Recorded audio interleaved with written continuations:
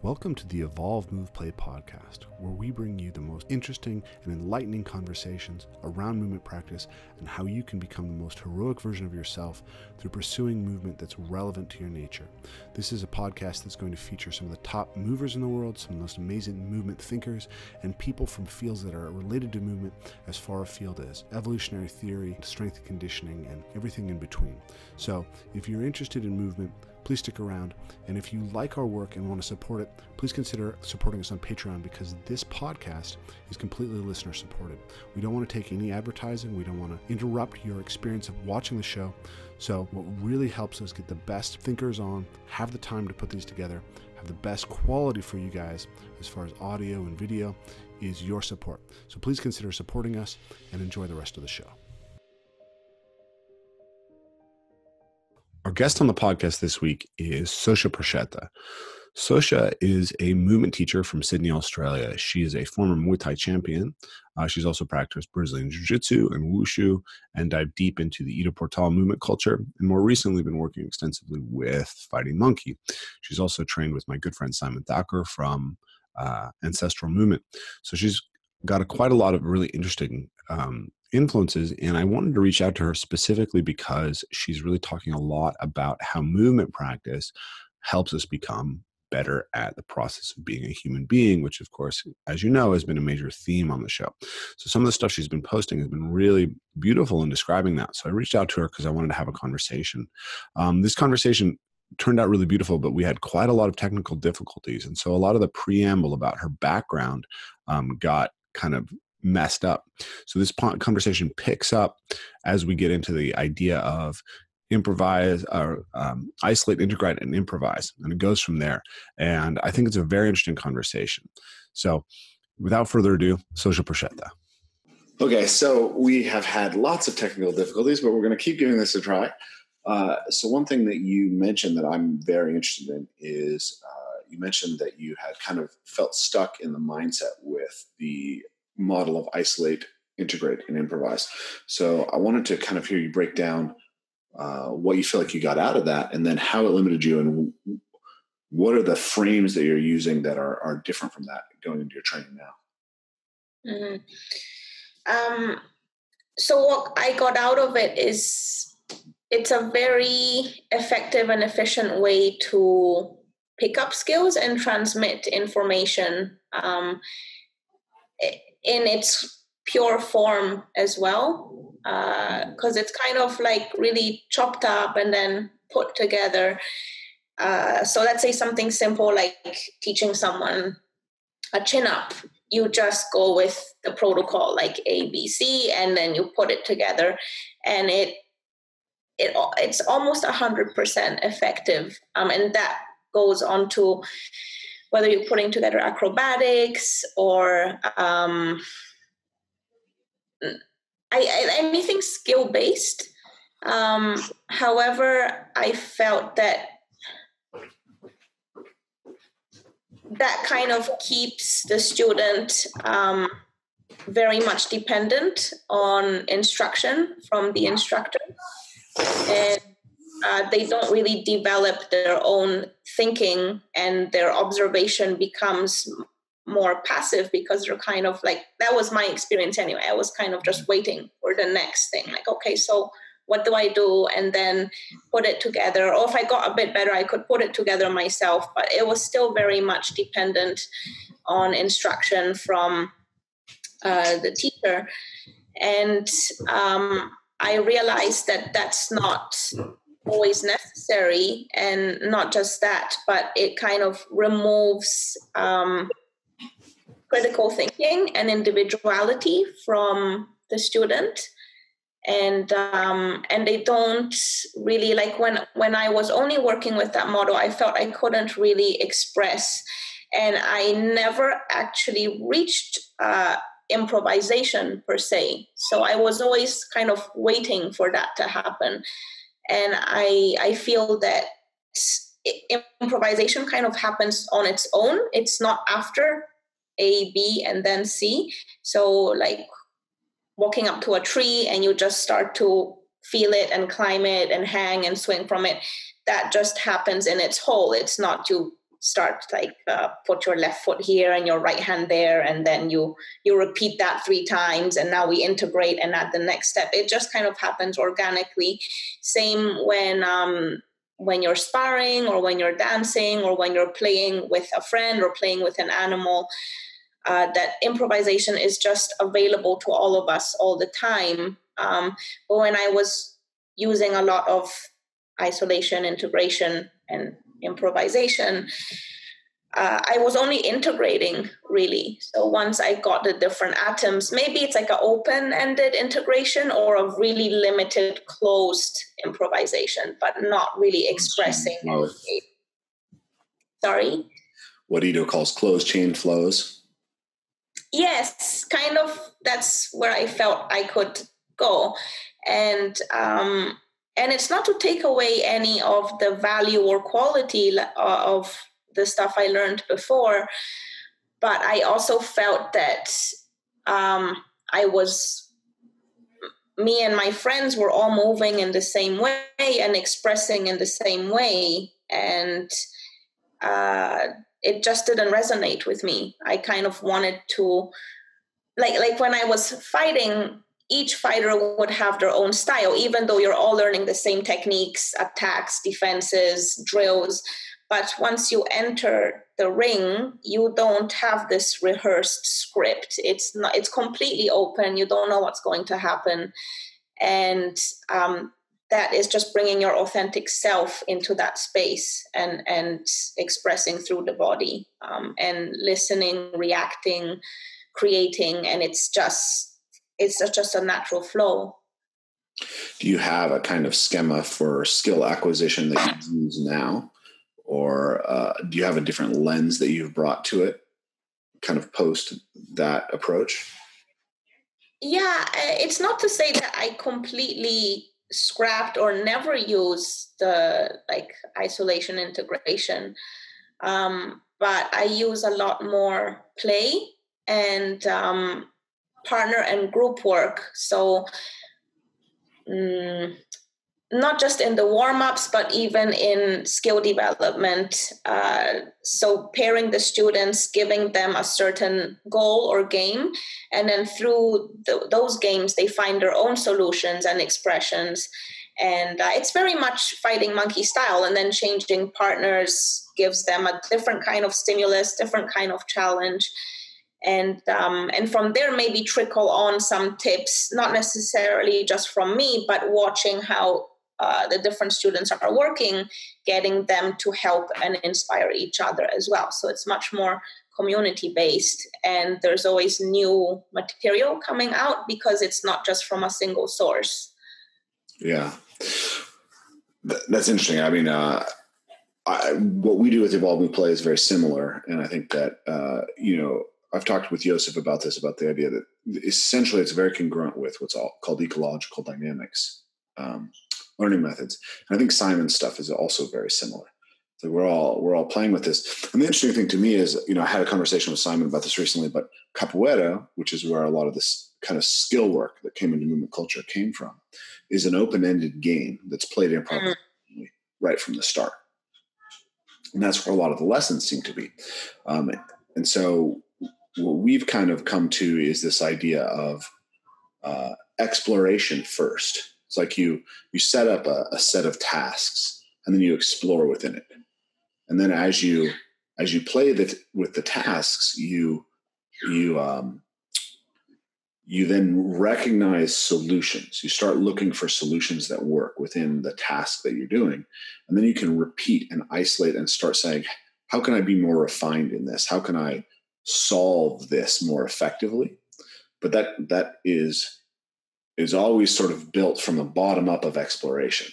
So the isolation phase is like, it's like 3 steps down the line for us. And then it always reverts back to the exploratory or the improvisational, which are really cool. I do look at the isolation or technique refinement as almost like a supplement. So it's not the main meal or the nutrition, but it's just sprinkling on to refine and add quality and depth and all the rest. Yeah, I love that analogy. That's exactly how I think about it. Are isolated elements are by inherently less globally nourishing, right? Climbing a tree is not an isolation of a chin up or an isolation of a muscle up or an isolation of squatting, lunging, whatever pattern you might be interested in. But it's going to inherently demand adaptation across this really broad set of capacities. And so it's like a whole food nutrition. Capoeira, the game, is whole food nutrition. And going and practicing your muscle up, that's like saying, okay, this is this piece that I'm not getting enough of, or I'm not adapting enough in the tree climbing practice. So I need to up the amount of that nutrient that I'm getting. And even though I'm getting less total out of it, I'm going more deeply and getting a more specific adaptation.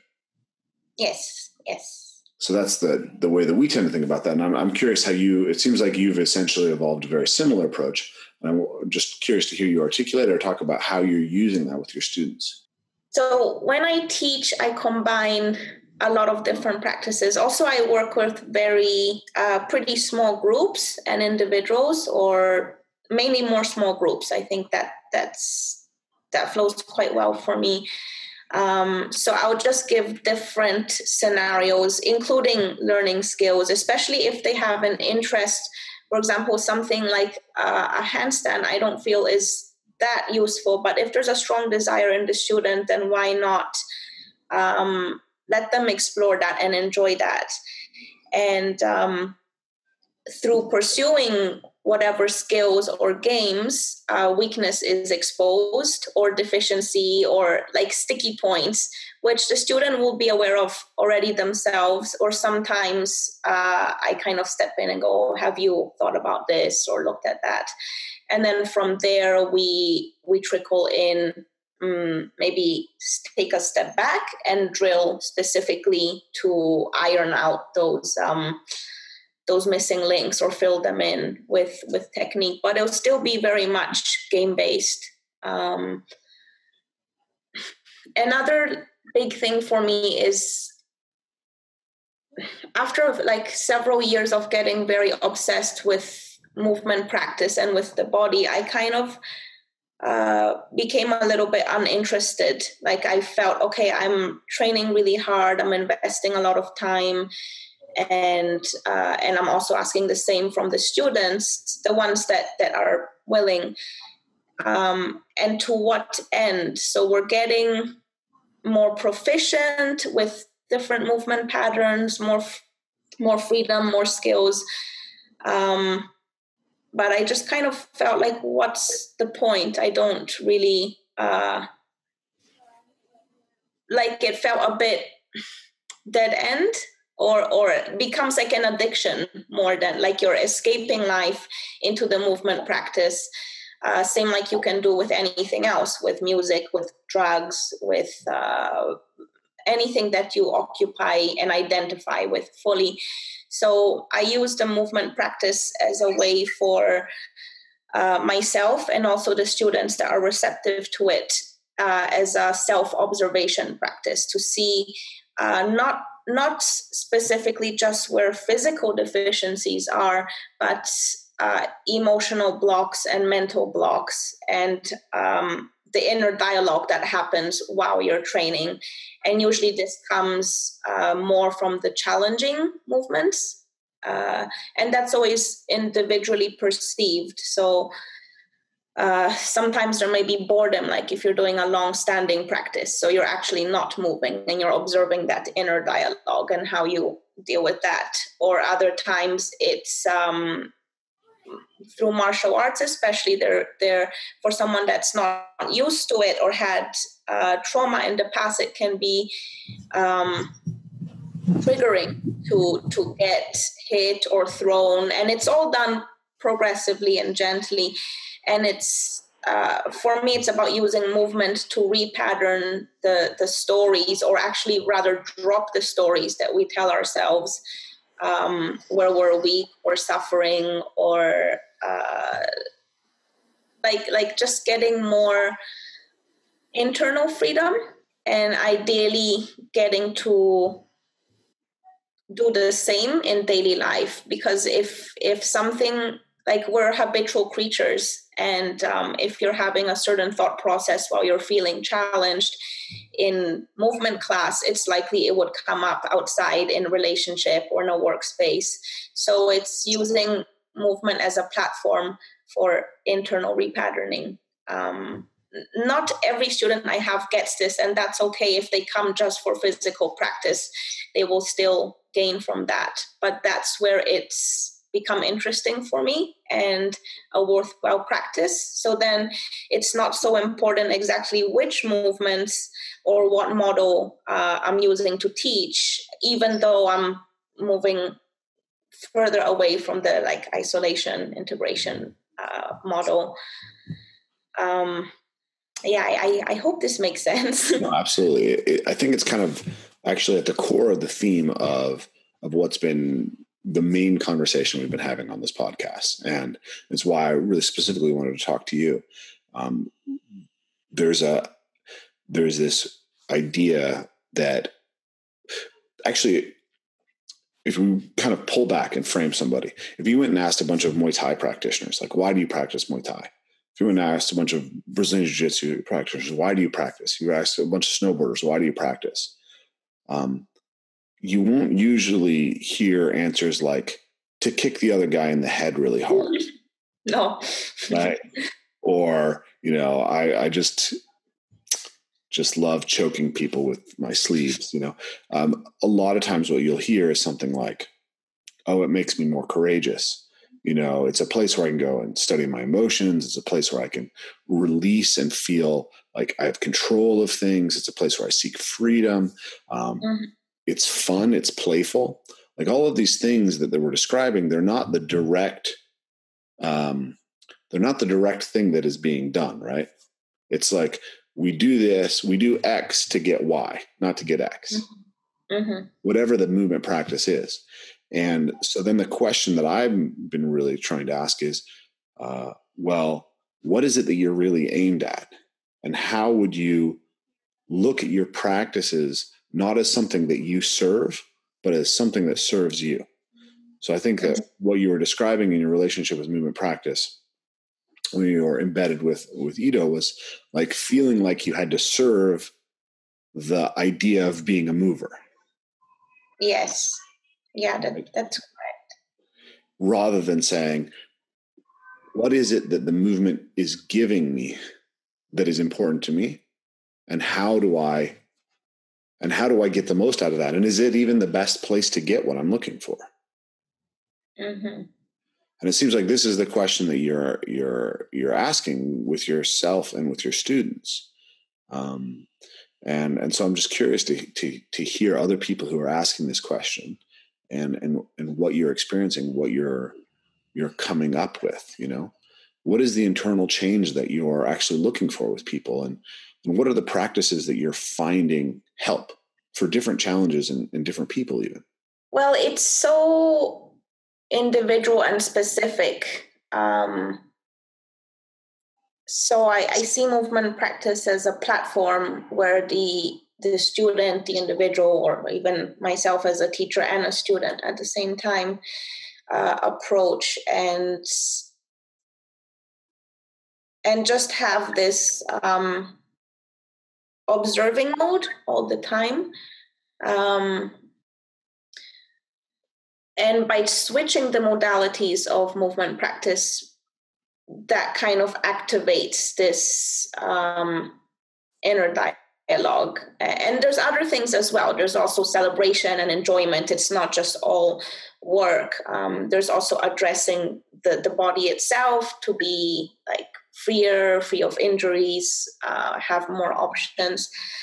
But the dialogue that happens, it's inside the individual. And as we train together, I feel that the empathy in the group and the community increases. So the students can start to read each other more and nurture and push them to like their partner to deal with their weaknesses, usually more internal weaknesses.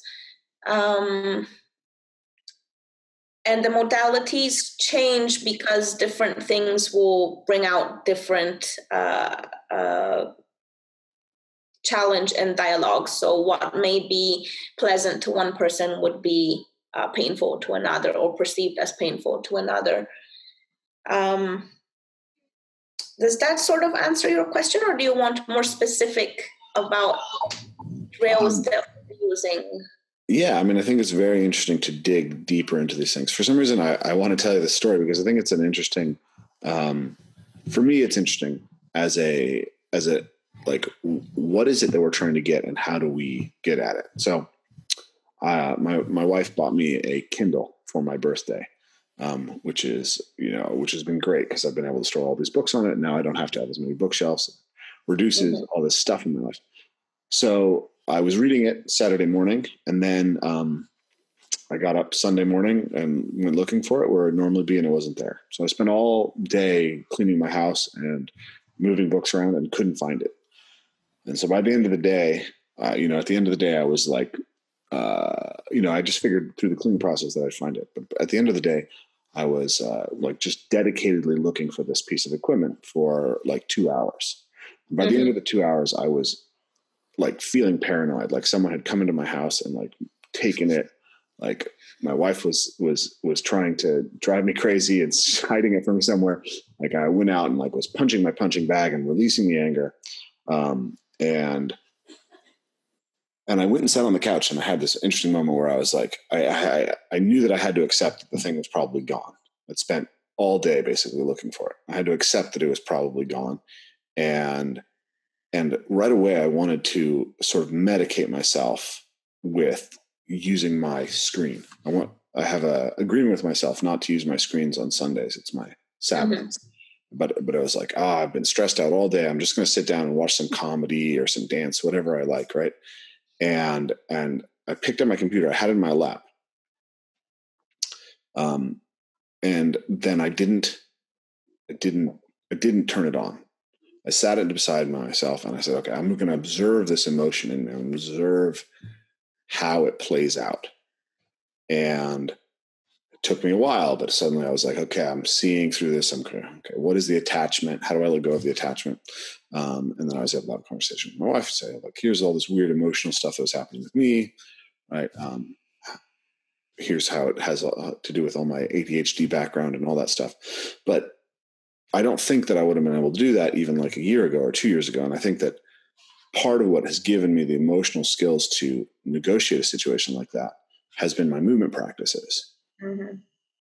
But then the question would be like, well, that's what you really want, is you want like clarity and equanimity to respond to stress. Like you inoculate yourself with stress when you go out and train, and you want to not overreact to things. You want to be able to react adaptively to things.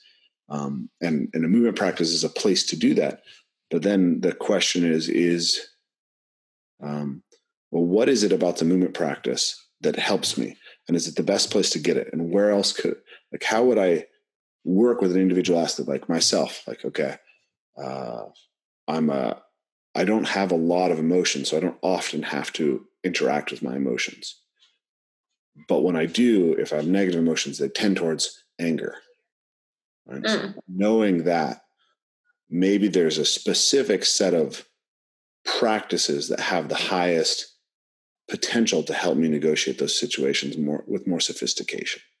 So this is like the level of thinking about these things that I'm really interested in. And I suspect that this is what you're doing with your clients. You're looking at a client maybe intuitively and saying, who is this person in front of me?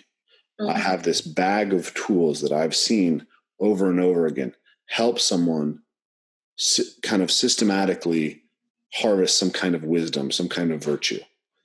What is it that I'm doing with this one person? Yeah, that's exactly right. I feel it's when I'm looking, or when we're looking at the person that's come to practice and to learn, it's understanding what language they speak and understand, because otherwise I can put the tool there, but if they don't recognize or connect with it, then it's it's not the right tool. It's wasted. And for some people, and this is where changing the modalities of training comes in helpful. For some people, they need more softer, nurturing, stilling drills, like things that you'd be doing with Simon in the mornings at the ancestral movement bush retreat. While others maybe, like, trust is a huge part. So speaking the language and developing trust, because then you're going to bring them into the areas that they need, but are probably not so happy to start entering in the first place until they develop more familiarity with it. For others, like only this year I started to bring back more striking and martial drills into my teaching. And it's been quite incredible because before I was teaching people that were interested in Muay Thai when I was a coach, or that maybe even wanted to fight, whilst now I'm teaching people who their average age would be 40 plus, and they're just looking for some well-being physically and internally. And when I put these drills where they would get a little bit pummeled or a little bit hit and have this discomfort and a little bit of shock, it was very triggering for quite a few of them, and turning that into an empowering kind of relationship with the same action over a period of time. So same like you're saying, asking fighters about why they're doing their sport, their martial art. It's not just to it's not about hurting people or getting that high or that kick. And then we actually discuss a lot in class. So we will actually, between drills, sit in a circle or stand and share each person's, whoever wants to share what's going on inside of them and how they found their solutions to overcome challenges. At the same time, aside from physiological benefits that come from movement practice, which help for longevity, for better quality of life, I don't think it has to be movement practice that does this. I think whatever area a person is drawn to, they can explore the same journey through that. Like, it could be painting, it could be playing an instrument, something that has this long-term problem solving, something that they look forward to going and doing on a regular basis, so that they evolve and build those neural pathways. The only thing is, often people just get into their craft, but don't always see how to transfer that outside into daily life. Like, a lot of my friends who are fighters, in the gym and in the ring or in the cage, they are formidable, but then they may go for a job interview and they're super scared, right? So they haven't kind of applied that into another area of life, for example. So what I love doing most is kind of providing this platform where we practice, and then by discussing it together, it just makes it more normal and accelerates the speed of internal progress. So do you teach mostly group classes? Yes. Okay, so you're mostly doing group classes. How long are your classes? So I don't really like to work with a clock, but I do teach people with jobs in an urban setting. So they're roughly 2 hours, sometimes a bit less. If it's on a weekend, students can leave when they need to within a reasonable amount of time. But we may go for 3 hours, and they just, I think, I've had a couple of inquiries come in where they think it's just like a fitness or movement class, and they're just shocked, like, we just don't stop. And they're like, but what time? And for me, it's like, well, when the work is done, it's done. And sometimes you don't work that much. Sometimes you really get into a subject or jump, it just evolves into a story, and we spend the time there. Yeah, I asked because you're trying to cover, if you're playing with all these different modalities, and also the the quiet time where you're digesting it. That's very hard to fit into the time frames that a lot of people are putting on these things. And do your students mostly come to multiple classes per week? Yeah. Between 2 and 4. I only teach for a week. Some of them may do private, but some may come once a week or less, but that's very rare. And I do discourage it more from their own progress and also the feeling with the rest of the group. Like I'd like it to the relations to deepen and the work to get stronger. But yeah, most come between 2 and 4 times a week. Okay. And do you have practices? Do they practice outside of the classes, or is that kind of the majority of their practice right there?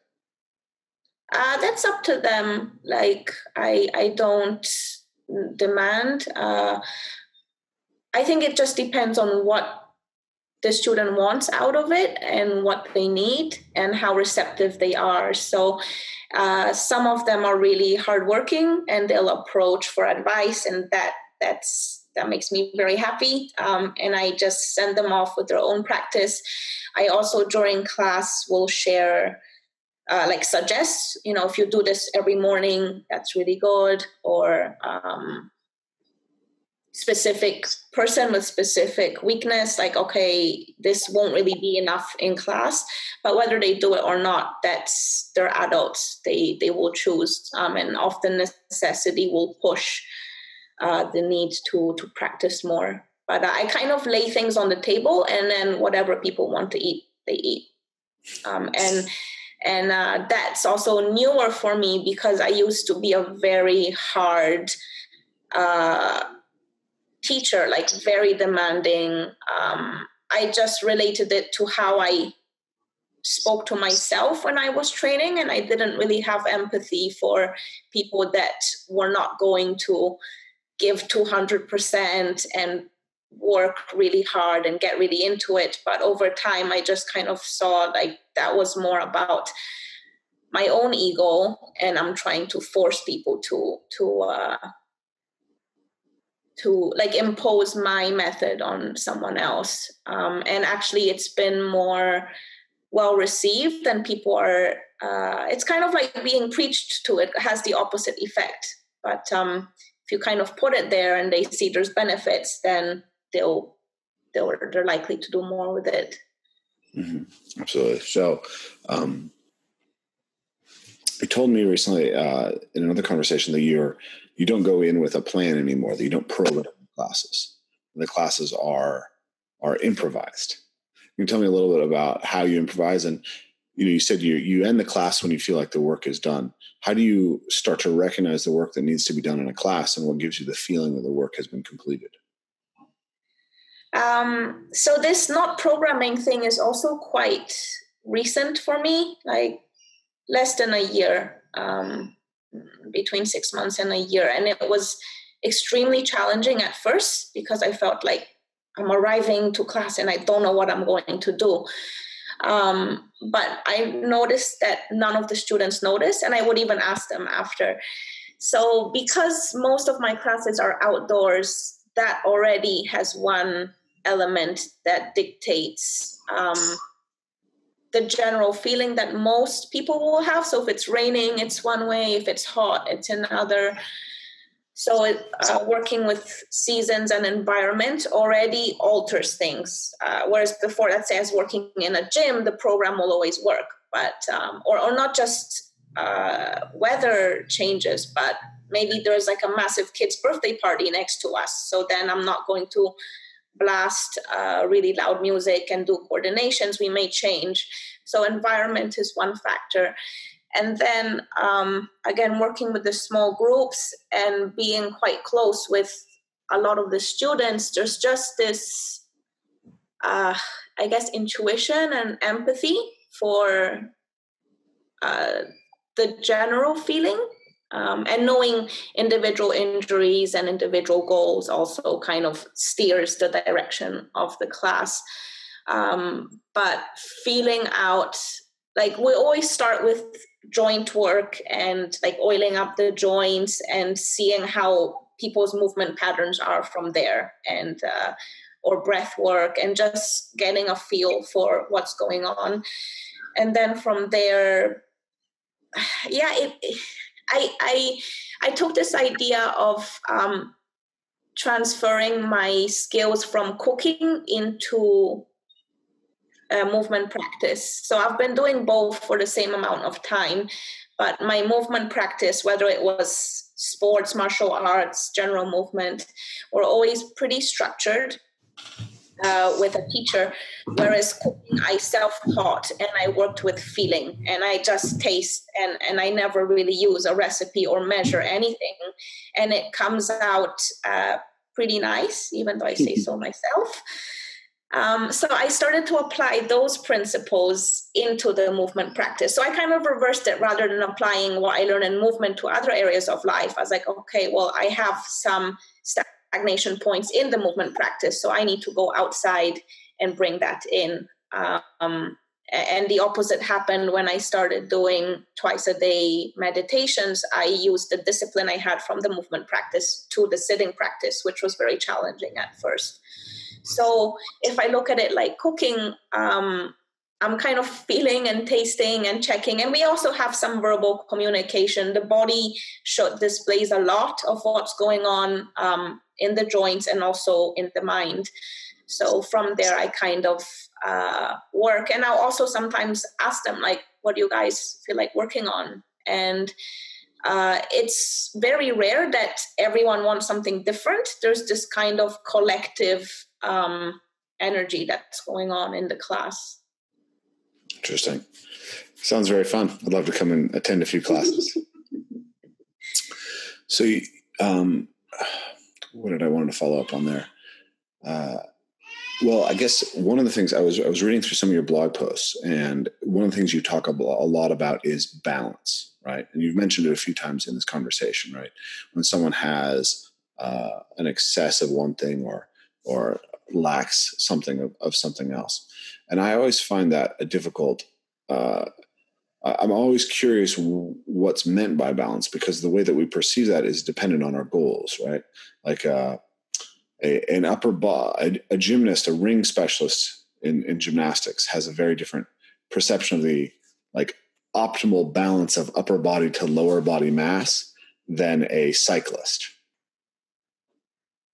Right. In order to know what the like. You mean physical balance, like proportion and. Yes. I'm just using it as an analogy for balance in general, right? And a soccer player has a different idea of the necessity of mobility versus endurance versus strength than a Muay Thai fighter, right? A Thai fighter needs substantially more kicking flexibility. You know, yes. Get their legs real high in the air, and so I'm curious, how do you define when you're looking at a student and you're saying, okay, there's an imbalance that needs to be fixed here? What is the archetype? What is the schema that's saying this is out of balance and this needs to be pulled into balance? Well, there's two main things I look at. One is if they have a certain activity or sport that needs their body to be in condition to perform well, that's one category. So if something is not working or flowing or there's pain, there's that needs addressing. And the other is aging, which is happening to all of us. So it's not just you look after your sport and you kick really well, but you just wreck your hips. And when you're done, that's kind of it. Like, okay, I was an athlete and now I don't do anything. I'm just in pain. And that happens a lot. So yeah, one would be addressing the needs of the sport, and two would be pain-free daily life and being able to do the tasks freely, and looking at that as maintaining it for the rest of your life. For example, getting in and out of the floor in different configurations, basic lifting, jumping, walking. Often there's things that are just hidden to the individual. Like maybe they can play football really well, but their walking gait already has problems. So that's going to create, that's like a hidden injury that's very, very slowly building up. And it will probably reveal itself like a decade later or a few months later, or even more than like 2 decades later. So it's just looking at the basics: standing, sitting, walking, squatting, jumping, lifting, hanging. And once those are not looking like, okay, you can sprint really well, but you can't hang for 10 seconds, then just spending a little bit, again, that's the supplementation to the movement practice. It's not getting caught up in becoming fully symmetrical or having perfect movement, but just seeing like, okay, that's a bit of a blind spot. Let's just bring some attention there and see if we can make it, the whole thing, more integrated and balanced and functioning.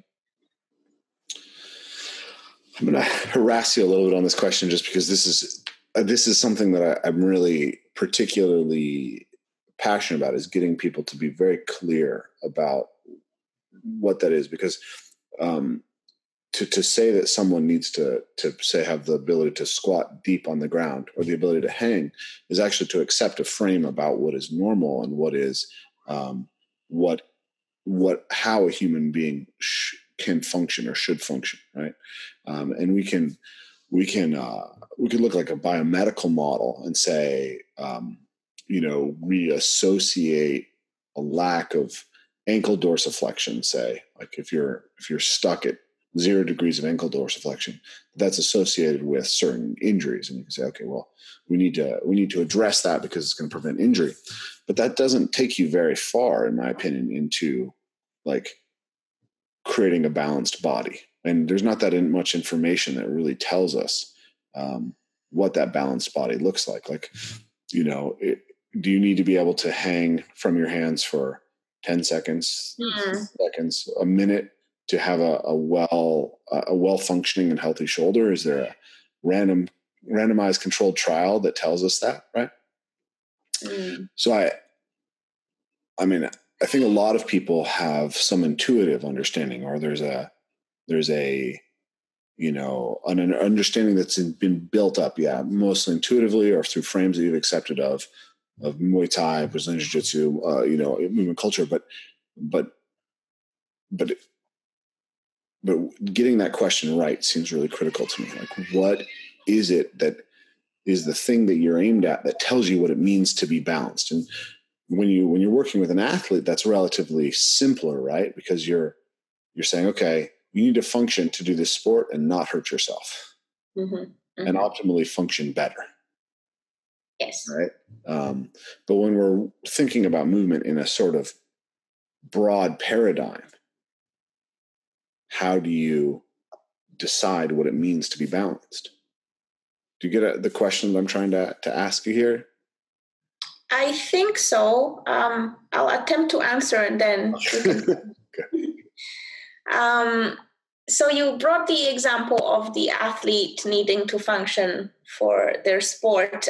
I don't see it too different for the individual in daily life. So, for example, I don't often work with them, but my favorite group, that's more when I sub for one of my students who teaches them, they are elderly. So most are over 80 years old.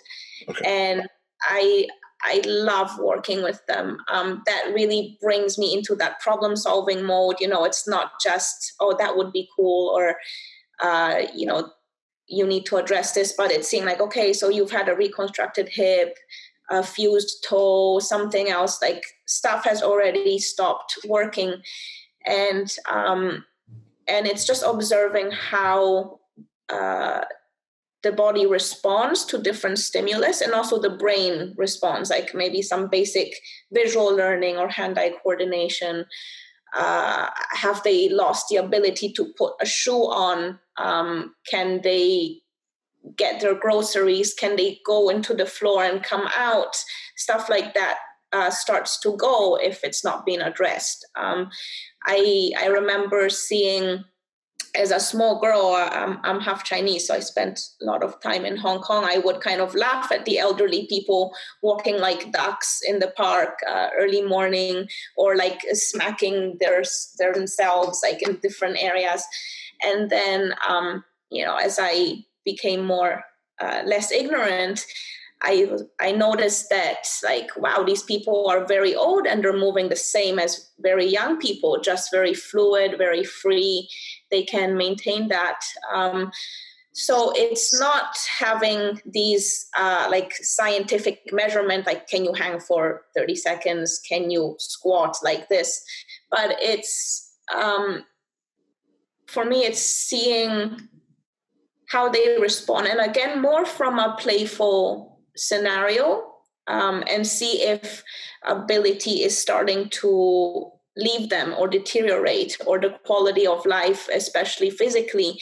Like maybe internally they've done a lot of work and they're fine, but then they can't sit comfortably, they can't play with the grandkids, they can't they start to need help for everything, either from machinery or other people. Then that's the quality of life has really gone down, and it's addressing that. So again, it's more observing and seeing what the individual needs for their life to be happy and feel functioning, and going from there, rather than measuring and ticking boxes that need taking.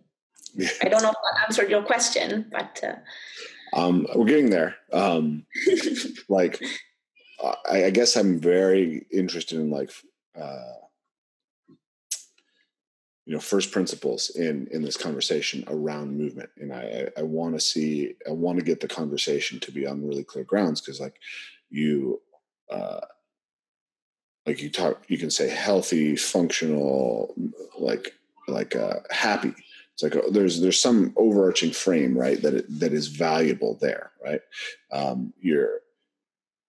It's unpleasant. It's a form of suffering to have a toe that doesn't work well, and that you have to alter your entire gait to move around. Right? It's unpleasant to have the inability to straighten your back and walk and not have soreness in your back. And we face these things as we age. And so we could say that we're just trying to, I feel like Joseph and Linda talk about this too. It's like this idea of like, how are you aging? How do we just give you a little bit more? And I think it's a really good start. But I'm really curious about digging into that question. It's like, what are you aimed at, right? What is the practice aimed at?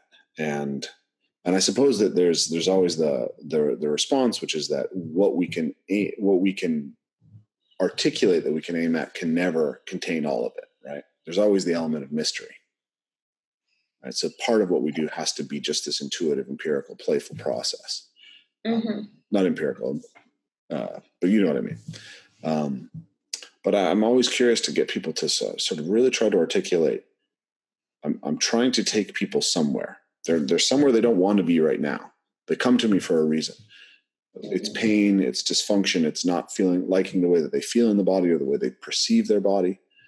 And you as a coach have some set of tools to help them facilitate a journey towards where they would like to be. But how do you recognize what's actually where they want to go and the tool that helps you achieve that? Well, not everyone is going to be a perfect fit. So some people, they may come and, it sounds very foreign, but if they're looking for F45, they're not going to like it and they're not going to stick around, for example. F45? You don't know F45? It's a very popular fitness trend now. It's basically circuit training, I believe, 45 minutes so that you just get it done and over with. High intensity stuff, tick the boxes. I think them sticking around and having visible transformation it's quite like a slow ongoing process. It's not in the first several lessons. It's really feeling each other out, digesting new content on for me to start understanding what the student's world looks like, and for them to start understanding what my language also sounds like. And then seeing progress. And because we also discuss together, they also, I mean, not everything is always verbalized or expressed, but it's just displayed somehow. Can you repeat your question? So I guess the idea is that whatever we're doing, essentially, we're taking, someone's coming to us because there's some need that they feel, or something that isn't fulfilled, and they're hoping to go somewhere else. And with general clients, a lot of times they don't know what they actually want, and they don't know where they want to go, but they want something, and they want to be somewhere there they're not currently. And so what is the process that allows us to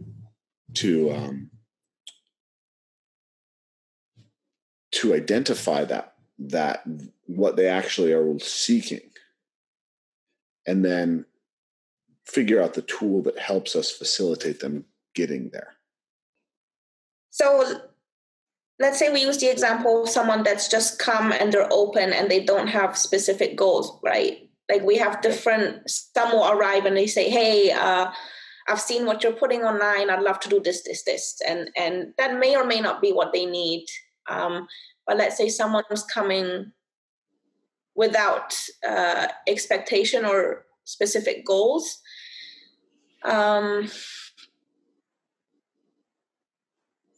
I think there's two main elements, and both are important not to get too obsessed or identified with. Otherwise, that kind of creates another kind of, could be addiction or escapism. But one would be enjoyment. So it's not all just hard work, but just having this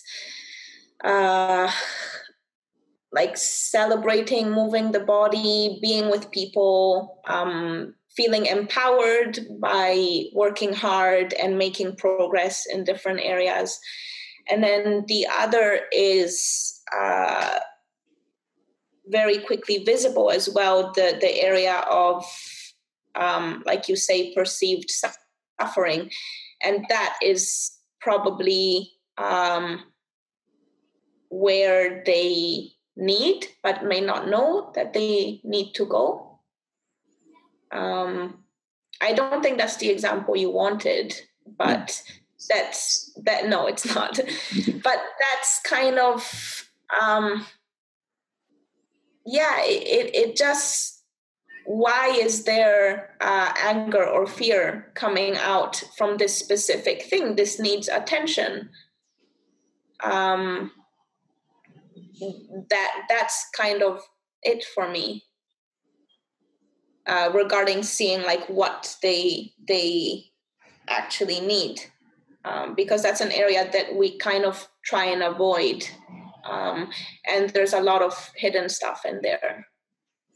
So it sounds like if I can repeat back to you, your metric for what people need is often what they don't want or what they're afraid of. But you have two, because you said earlier you want them to have a sense of enjoyment. Yes. So you feel like the places that they're afraid to go, or the dark spaces, you want to shine light on them. Is that what it sounds like? Is that correct? That is correct. That being said, it's not something I really work on with every student. So that may be too much. Like, this is kind of closer to my core values, and students that are craving going a bit deeper, just express openness and desire for this. And that's wonderful. And then there's other students that kind of, it's still very much on a biomechanical or skills or like more not superficial, but bodily well-being level. And from there, it's similar, just less intense. So still working with things that bring enjoyment, and ironing out weakness. What's your metric? What's my metric? I guess, well, I had a really interesting conversation with Simon about this, but the way that I've conceptualized it is that fundamentally we're aimed at sort of the construction of our most heroic self. Mm-hmm. It's like the version of us that we would most admire if we could construct it in the future. Like who would you want to be? And that when we set out on a quest to become that, we gain some kind of meaning, right? It's meaningful to us. And this is something that I think that taps right into it. There's a big influence of mine in thinking about all this stuff is Jordan Peterson, and more recently John Vervaeke. But Peterson has a couple interesting ideas. One is, and a lot of people in philosophy are talking about this idea of meaning, right? That well-being or happiness, they don't seem to be sustainable things to aim at. But when we aim at like long-term satisfaction or like living a meaningful life, that seems to sustain us over the long run. And then the question is, well, what is that, and how do we get at that? But that idea that I was pushing you on of like they start with an insufficiency and they want to go to a place where they're no longer insufficient in that place. That's straight out of like Peterson's Maps of Meaning book. He says, essentially, we are always living in an unbearable present, and we're always aimed at an ideal future. Right. And so we're always acting to go somewhere. And I would say that even the students who don't know what they're there for a reason. It's just implicit. They just haven't articulated or understood yet what's driving them. So then we're trying to facilitate this process. And there's this, you touched on it. I can't articulate how you said it, but there's this basic idea that you can start to sort of intuit when you're in the right place because it feels really meaningful. Mm-hmm. I think when I'm in a conversation, I feel that, or when I'm doing work, I feel that, this sense that this is where the rich stuff is. And it is this sense of it's intriguing and it's investigative and it needs to be explored, but also it's challenging. Mm-hmm. Mm-hmm. And another idea that's really big in what we do is this idea of that comes out of flow state research. Like we learn optimally and we experience the world as optimal. Sorry, my daughter's there in the background. When we are kind of balanced right at the edge of our competency, when we're pushed up against something that is right past our competency, or when we're very highly challenged and we have high competency, and those things are combined. So there's this instinct for meaning that tells us you're growing somewhere, and that's I guess fundamentally what I'm seeking. Does that make sense? Yeah. So when Simon said envisioning your future self, this almost like a higher self that you would like to embody, that very much resonates with me. And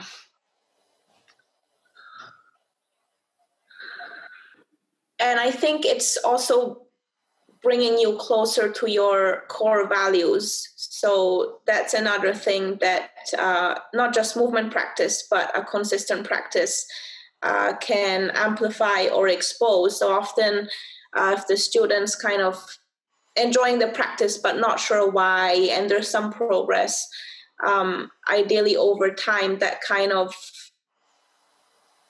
brings them more connection with what their core values are, which would align with this future self that you guys spoke about.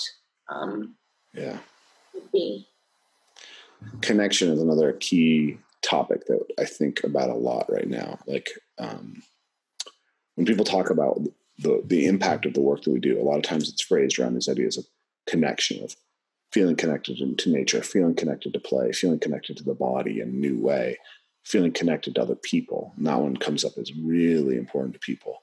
And I think that there's an epidemic of disconnection. People feel very disconnected. And so this is a fundamental need that people are expressing when they imagine the ideal future self.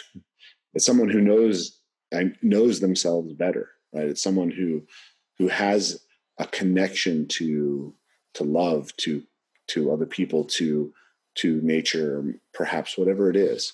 And I agree with you that what we really want, who we really are in some sense, is revealed through,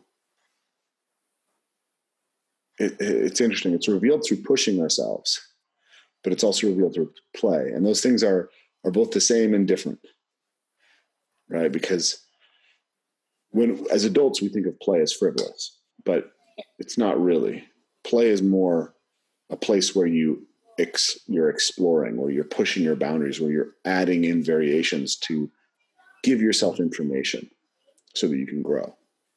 Mm-hmm, mm-hmm.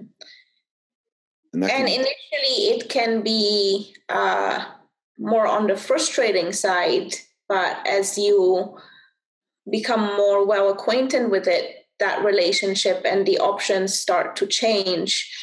I think the connection thing you said it's huge. And again, going back to, like, even though we're working with movement and it's amazing for us, it doesn't have to be through a movement practice. It's, again, this long-term commitment into developing in a certain area or craft. But that's one of the few areas in modern urban life where we, by choice, go and seek out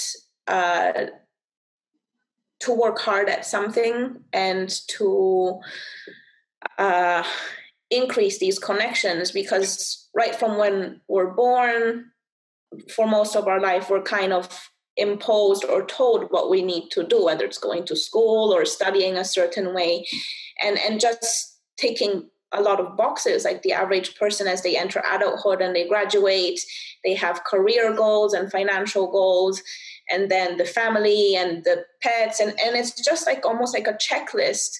But and that may be what the individual needs or desires, or it may not, and they just feel that they have to fit into these boxes. But when you come to a movement practice with your community, or your jam sessions with your band, or whatever it is you're doing, that is your time and your choice, and it's not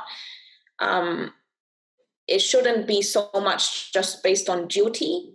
And I think that's where the richness also comes.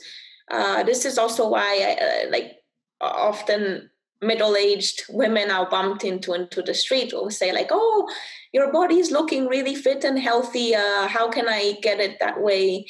What do you do?" And I always answer, like, find something that you actually enjoy, and then you can stick with it. It's not about, trying to mold this, but if you enjoy hiking or rock climbing or salsa dancing, like, if you look forward to going 5 times a week with your friends, then that will just bring not just a physical transformation, but a whole other, a deeper, long-term, consistent practice that will bring so many benefits. Yeah, I say exactly the same thing. People ask me how to get started on a movement practice. I always say, find the thing that you're passionate about. And so often I'll hear people say something like, "Oh, I'd love to do parkour or martial arts, whatever, but I need to be fit first." And what I hear is, I have absorbed this frame that the culture has around exercise that I'm unable to operate on, or else I would already be fit. And therefore I'm not going to try to do any of the things that would be fun and giving me the motivation to actually be fit, Yeah. I always tell them, like, if you do parkour and you find out that you love it, you'll do the work to get fit. But if you wait to do parkour and you go to the gym and you hate it, you're probably not going to stick with it. Mm-hmm.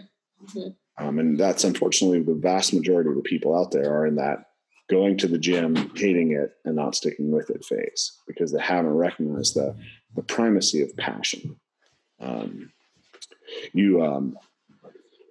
You touched on another thing that's really important to me, which is the idea of intrinsic versus extrinsic rewards, right? Our culture teaches us to be very oriented towards extrinsic reward, towards, did you get the gold star? Did you get the grade? Did you get the raise? Did you get the Instagram likes? There's so many ways to kind of try to feed ourselves externally that we don't learn to pay deep attention to what the internally relevant. And this is actually true even in our movement practices. One of the really interesting things that's coming out of the research on motor learning theory is that it's actually very easy for a coach to interfere with a student's long-term progress in movement by giving them too much extrinsic feedback. Mm-hmm. So let's say you have someone doing a backflip, right? And they can kind of do a backflip, but they don't do it very well. So you could give them a cue on every rep, give them 1, 2, 3, 4, 5 cues on every rep, right? Or you give them a cue every second rep or 5th rep or 10th rep or 15th rep. And then what is actually the optimal? And what they found is that less frequent is often more optimal, right? Because every time that you're giving the athlete verbal information or even having them watch a video, you're actually tending to divert their attention from the intrinsic feedback of how the movement felt.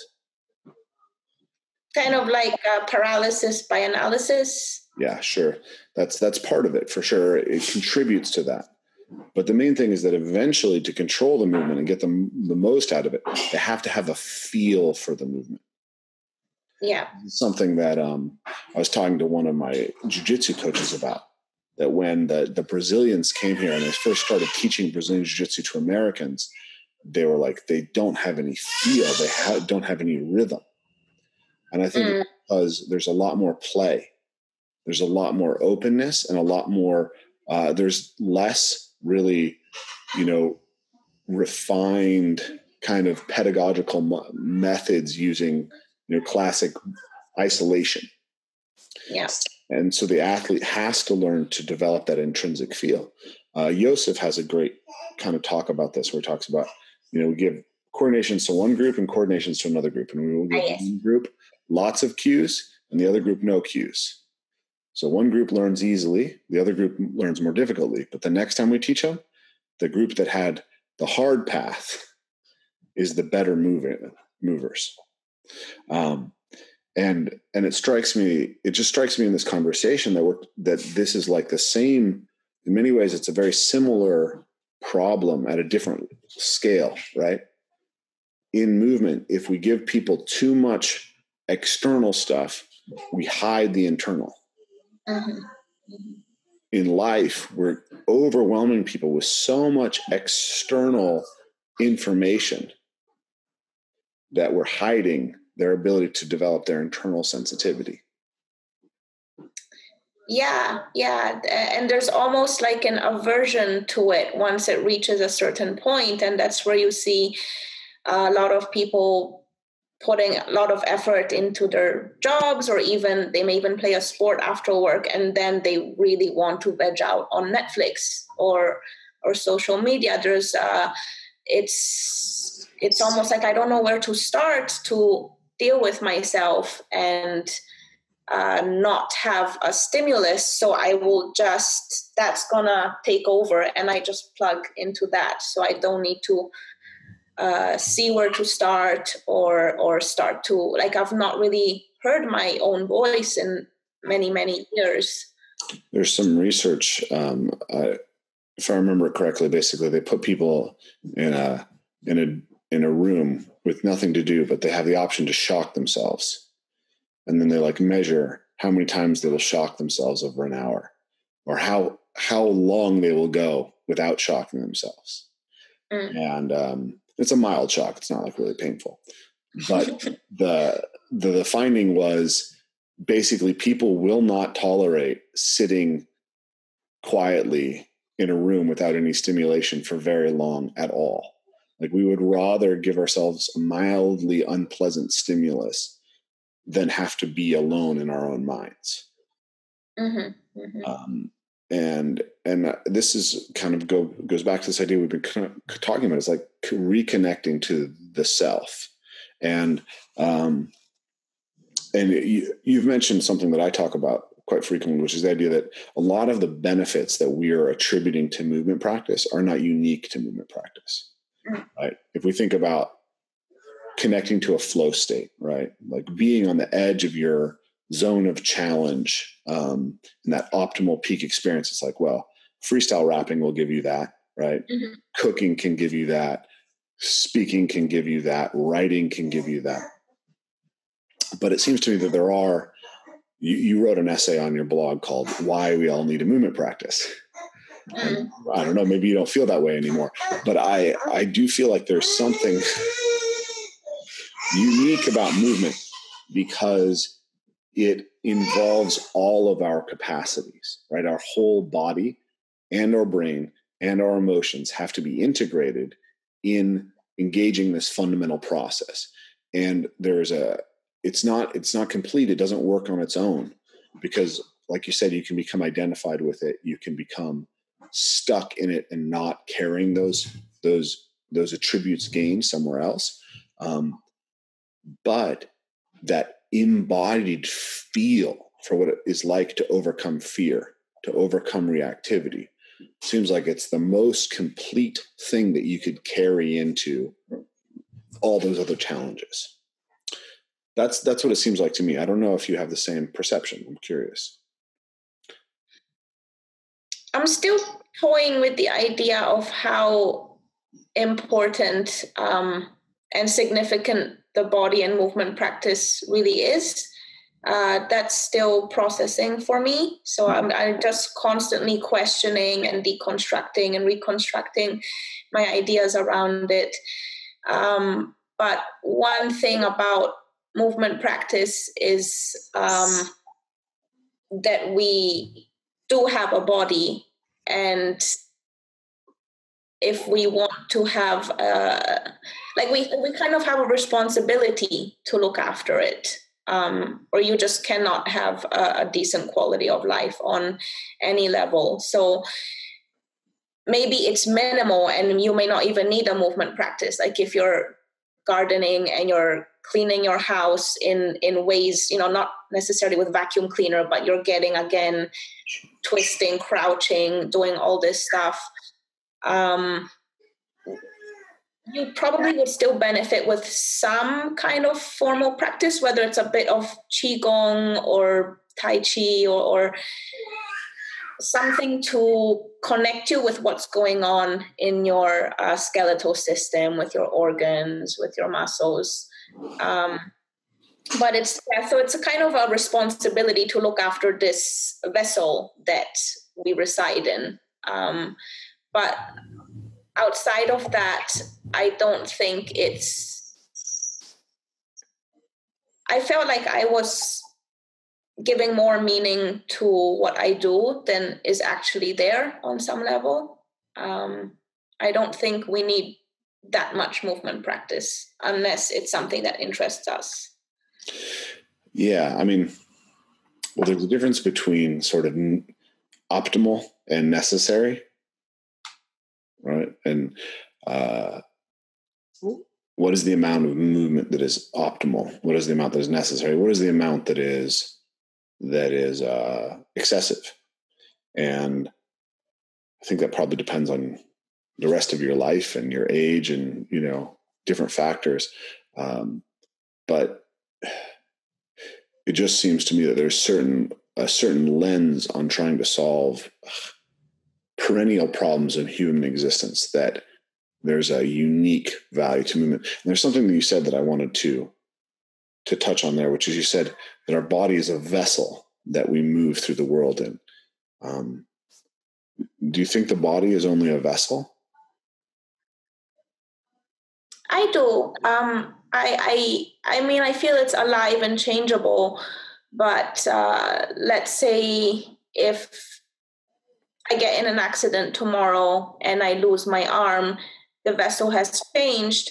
But if I am not obsessively identified with it, my internal state. Superficially, like emotions, identification, that will be affected, but what the core of what I am is the same as it's been since I was very small. In the same way that, okay, I don't have an accident and the body is naturally aging, it has its own course, and it's kind of like a shelter for whatever's inside to interact with the world. Yeah. I mean, I tend to think that, I guess I'm more in this idea of the embodiment of the self, where the idea of the mind as separate from the body is somewhat of an illusion, right? The arm is less core to who you are than the brain is. But it's not a difference of kind, it's a difference of degree, right? And I could injure a part of your brain and you could lose a capacity in your brain that wouldn't actually necessarily take away your core self either.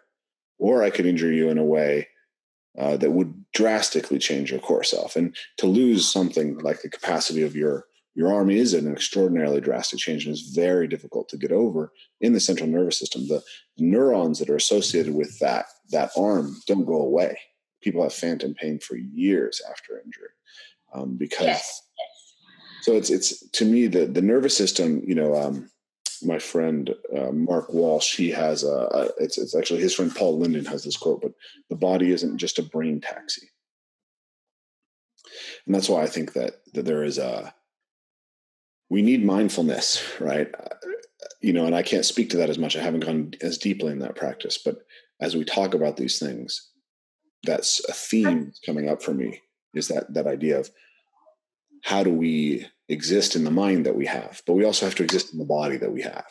And a lot of times when I look at people who've spent a lot of time in mindfulness without embodiment, they seem extremely disconnected. Yes. And there is, it's like I see all these beautiful paths that have wisdom to offer us, but they all have traps within them, right? The trap that I see in movement, among other things, is an identification with it, right? Like you are a mover, therefore your value is how clean that one-arm handstand is, or how many one-arm chins you can do, and you look down on people who don't have these abilities and who don't devote their lives to it to the same degree that you do. And then you see through that frame, and it turns out that that's a bunch of very, very arbitrary things. And if it doesn't contribute to being a better person in relationship to other people, it's not so meaningful. Now I'm ranting a little bit, but it's great. Again, all of this is kind of in the middle of being processed. But if you look at, let's say, like an autistic person whose brain and bodies are functioning very differently, are they less connected with themselves and with their environment? Not that they can't benefit from movement practice, but I think there's not just the body, but with the mind, there's a very strong identification that can also be a trap where we become too obsessed with being intellectual. And things like feeling, intuition, perceiving, they're not necessarily tied to the intellect. So that's where I kind of start to see, okay, the body, I still do see the body as a vessel. It doesn't take away that it's extremely important and connected and wired to everything else, to our entire existence. But it's also not as significant as I used to think it was. Perhaps you're someone who used to think it was too significant, and our culture doesn't think it's significant enough. And there's a space in between. Right? I think that most people are stuck treating their bodies as very insignificant. Mm-hmm. Mm-hmm. But yeah, I wouldn't disagree with you that in what you've described to me of your journey, it seemed like there was a time when your identity was too attached to that part of you. Yeah, that's correct. But it seems to me there's a balance to be found, right? And, yes. And that's the question that, coaches like ourselves trying to negotiate, right? How do we help people become more connected to their body, but not become identified with their practices to the point where they're not looking for what it actually donates to their life? Mm-hmm. Mm-hmm. Ido said it very well. He said, first you're a human, second you're a mover, third you're a specialist. Yeah. But how many people who are doing movement as their primary thing are actually asking, how well is this donating to my function as a human? Right? And what is it to function as a human? What does it mean to be oriented towards the good in some sense? That to me is where this process gets really interesting. And that's what I think, I think you're doing this, and I think that you've really intuitively created a very strong and robust process. But I guess I'm challenging you because I think that you can articulate it and speak it more powerfully. Yes, it's a very good exercise for me. Thank you. And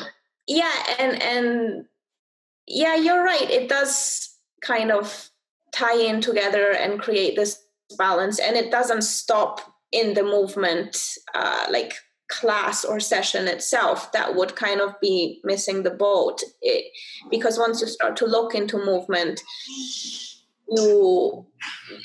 if it truly becomes important to you, you look at what you're eating, and then where the food comes from and how that's connecting to the environment, and how you're cleansing yourself, like your body, your home, your space, how you connect to the environment. Like I read a simple book, Tribe, recently, and they spoke about, it's like a nice, easy read. And I liked the part, I think it was that book, where he spoke about people that litter, it's because they feel that that's not their home, that they've lost connection with the environment. Like if you're in your home, you're not going to eat candy and throw the wrapper on the floor. But when I go to train in Queen's Park, I am constantly picking up so much stuff that kids and adults and adults with their pets just leave lying around, and there's this disconnect. So I feel that as the movement practice is a really healthy entryway to start understanding how you connect with the world around you, which includes the people and the environment and all the things. Like with globalization, we just don't even really know where most stuff comes from and how it's made. We just take it for granted and we buy it. So it kind of opens up the potential for this lens, and that's again where more connection is created, and it brings potential for individuals to try and make it a bit of a better world by having more awareness. I'm working. This connects to something. It feels like it connects to something that I'm writing right now. I'm writing this essay that's sort of trying to sum up how I think that movement practice contains this fundamental ethic that or philosophy that is really aligned with the philosophy that I've read in Jordan Peterson and similar thinkers. And one of the key ideas there is in Peterson's book, he talks about the idea that meaning is essentially relevance for action. It guides us to how we can act in the world. Acting, of course, is movement. It's motoric. Like in order to make things happen, we move. Even if it's just moving our mouth and our lips, right? We move. To see something, we move. Like we don't actually just perceive things passively. The eyes constantly move around in order to pick up the environment. So movement is so in order to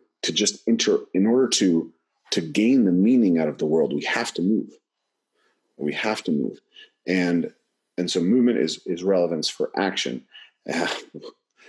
And I was thinking about that. And then there's this fundamental idea that the flow state is when you're getting clear feedback. There's lots of other things about the flow state, but one of the key ideas is that action has to be tightly coupled to feedback. And there's another book that is a book that's influenced my thinking a lot. It's called Super Forecasting by Philip Tetlock. But basically, he went to try and figure out what allows people to have effective foresight. There's all these pundits and people who get paid to talk about the future, but they don't have any actual skin in the game on the future. And so he created these pools to get people trying to predict the future. And what he found was that it's the same thing. The thing that allows you to gain insight into how the future is likely to play out is that you create a very clear prediction. And then you get feedback on that as often as possible. So you say something that is definitive, right? Not, the market will go down. You say the market will go down by X amount within X frame of time. And if you do that, and then you regularly update your priors based on the information that's out there, you can gain insight. And that's fundamentally, to me, the same thing as this flow process. And so I was thinking about these things together in this idea of connecting meaning through understanding the relevance of things. And what it occurred to me is that in the modern world, because we're safe all the time, right? Because we have abundance, and because we are buffered by these enormous bureaucracies, the relevance of our action is hidden from us, right? It's hard to tell what's the better action. Is it, is your future really going to be that different if you go to one school than the other? Right? Is your, one job versus the other? It's like you're still going to have food on your table. It's not directly relevant the way that life was, and what Sebastian Junger describes.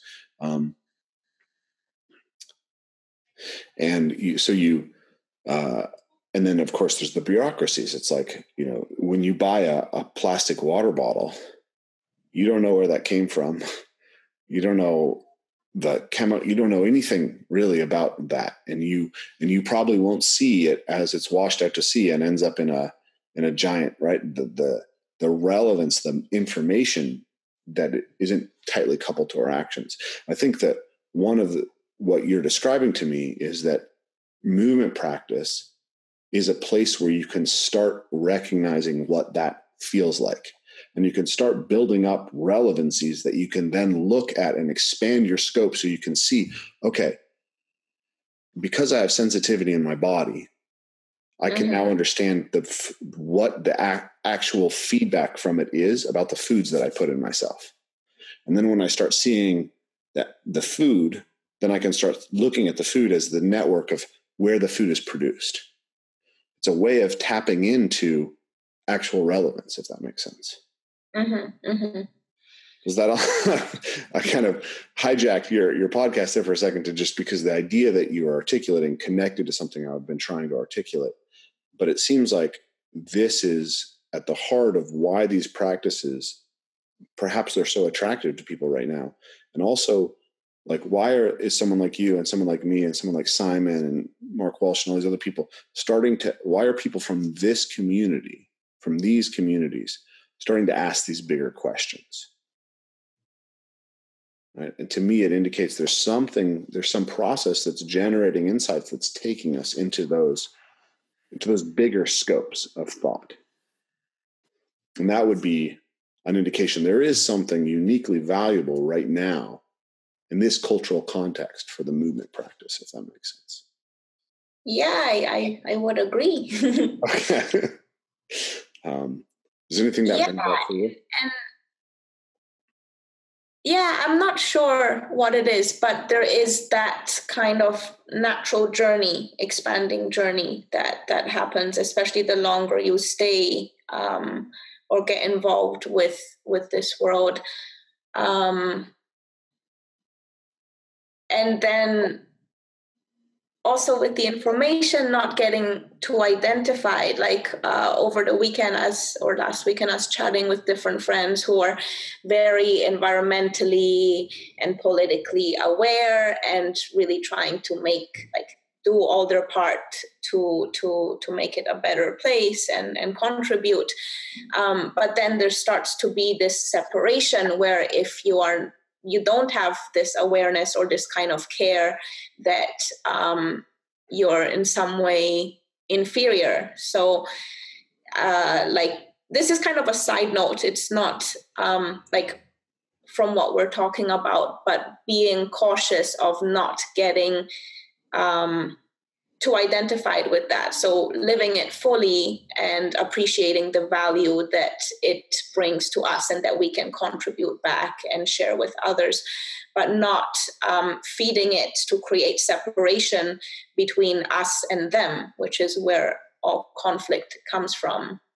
So let's say having dinner with friends that have or according to my judgment, no environmental awareness or care, or even not caring what they're eating, not kind of elevating myself through my views and knowledge is something that I guard against, because that's not going to contribute to more connection and expansion if I get too caught up in the information.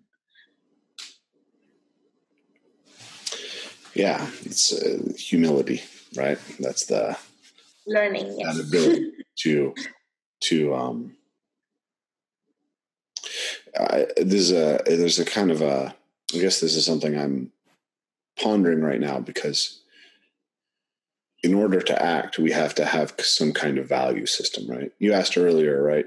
Is an autistic person more or less connected? And the answer could be yes or no, right? It's like Temple Grandin, who's autistic, is an expert in animal behavior. She has had unique insights into animal behavior that have changed the industry of meat, right? So she basically was able to identify certain ways that we were causing far more anxiety and suffering to meat animals than we needed to. And many people have adopted some of the things that she's picked up. And she feels that people who have autism actually have an insight into how animal minds work, that it's closer to that. So it could be the case that someone who has autism has a deeper connection. A lot of times autistic people, suffer because they have a hard time connecting to the ability to empathize effectively with other human beings. So you could say that and this is a place where they're lacking some connection. But we all vary on these things, and we can all get better at them. But in order to get better at them, we have to accept the frame that better exists, right? Mm-hmm. But once we accept the frame that better exists, we'll notice, like, oh, well, I can jump farther than that guy, right?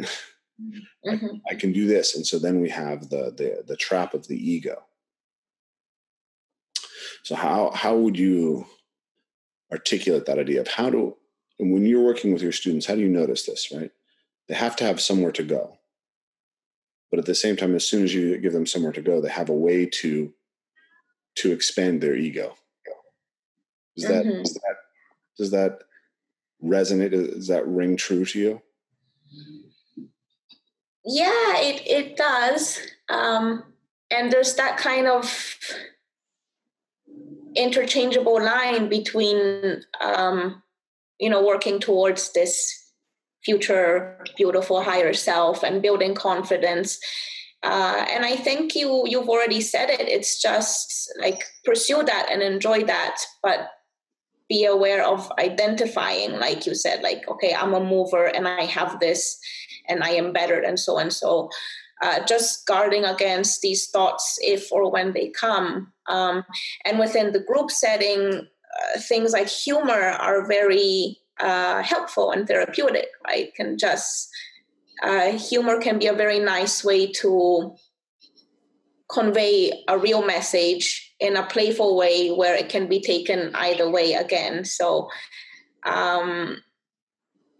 Yeah, I think and again, discussing it and having some internal practices accompanying the movement practices, even if it's still a movement practice like basic breath work, just to have some space between like constant physical action and what the mind is experiencing. Yeah, that's one of the overarching themes of the podcast right now is creating an ecology of practices, as John Vervaeke talks about, right? You're not going to get all the things you need from any of these things. You need practices that teach you how to attend to your attention, to teach you how to pay attention to the way that you're perceiving and interacting with the world, that teach you how to embody that connection and be connected, that teach you how to engage in community and engage in expanding your mind and becoming more articulate, more logical, more rational. All those things need to be fed in some sense. And